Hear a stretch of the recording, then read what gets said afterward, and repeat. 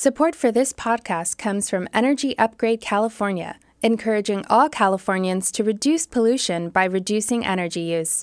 Learn more at energyupgradecalifornia.org, and remember to keep it golden. From KQED. It's Morning Edition on KQED. I'm Jeremy Siegel.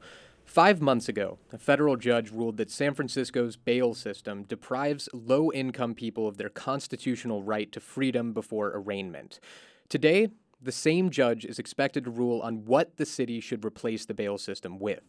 For more, I'm joined by KQED's politics correspondent Marisa Lagos, who's been following the story. Good morning, Marisa. Morning, Jeremy. So all of this goes back to a case brought by two women 4 years ago. Can you remind us of what happened to them and how we ended up where we are today?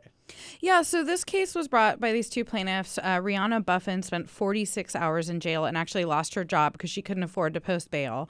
Crystal Patterson spent 29 hours in jail and essentially made a deal with a bail agent for her $150,000 bond. So she's on the hook for $15,000.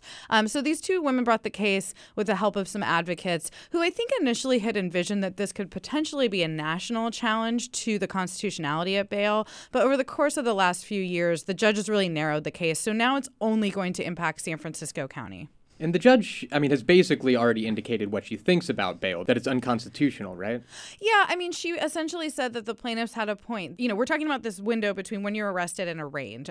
There's other cases that are dealing with what happens before you actually go to trial.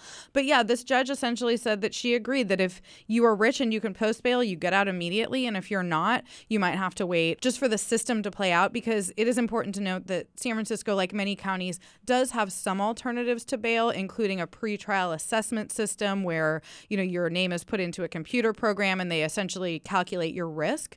But those systems take way longer than just putting up the bail amount. And so she really did find that there's a difference between the way the wealthy and people without money are being treated in San Francisco. So today she's expected to rule on what the city would replace the bail system with. What are some of the alternatives here? I think it's going to be really interesting to see this because everyone involved in this case has really different ideas about what should happen. We've seen a national discussion around its fairness. We saw a law passed in California that will essentially end bail, but that's actually going to be on hold until November 2020 because the bail industry has voters weighing in.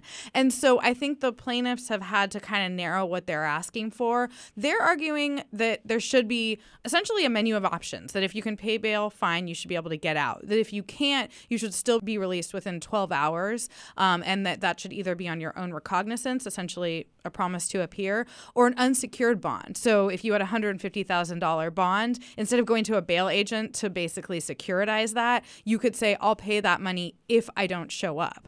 And then you have these other parties involved, like the sheriff of San Francisco and the bail industry, who are making pretty different arguments. KQED's politics correspondent Marisa Lagos. Thanks so much, Marisa. My pleasure, Jeremy.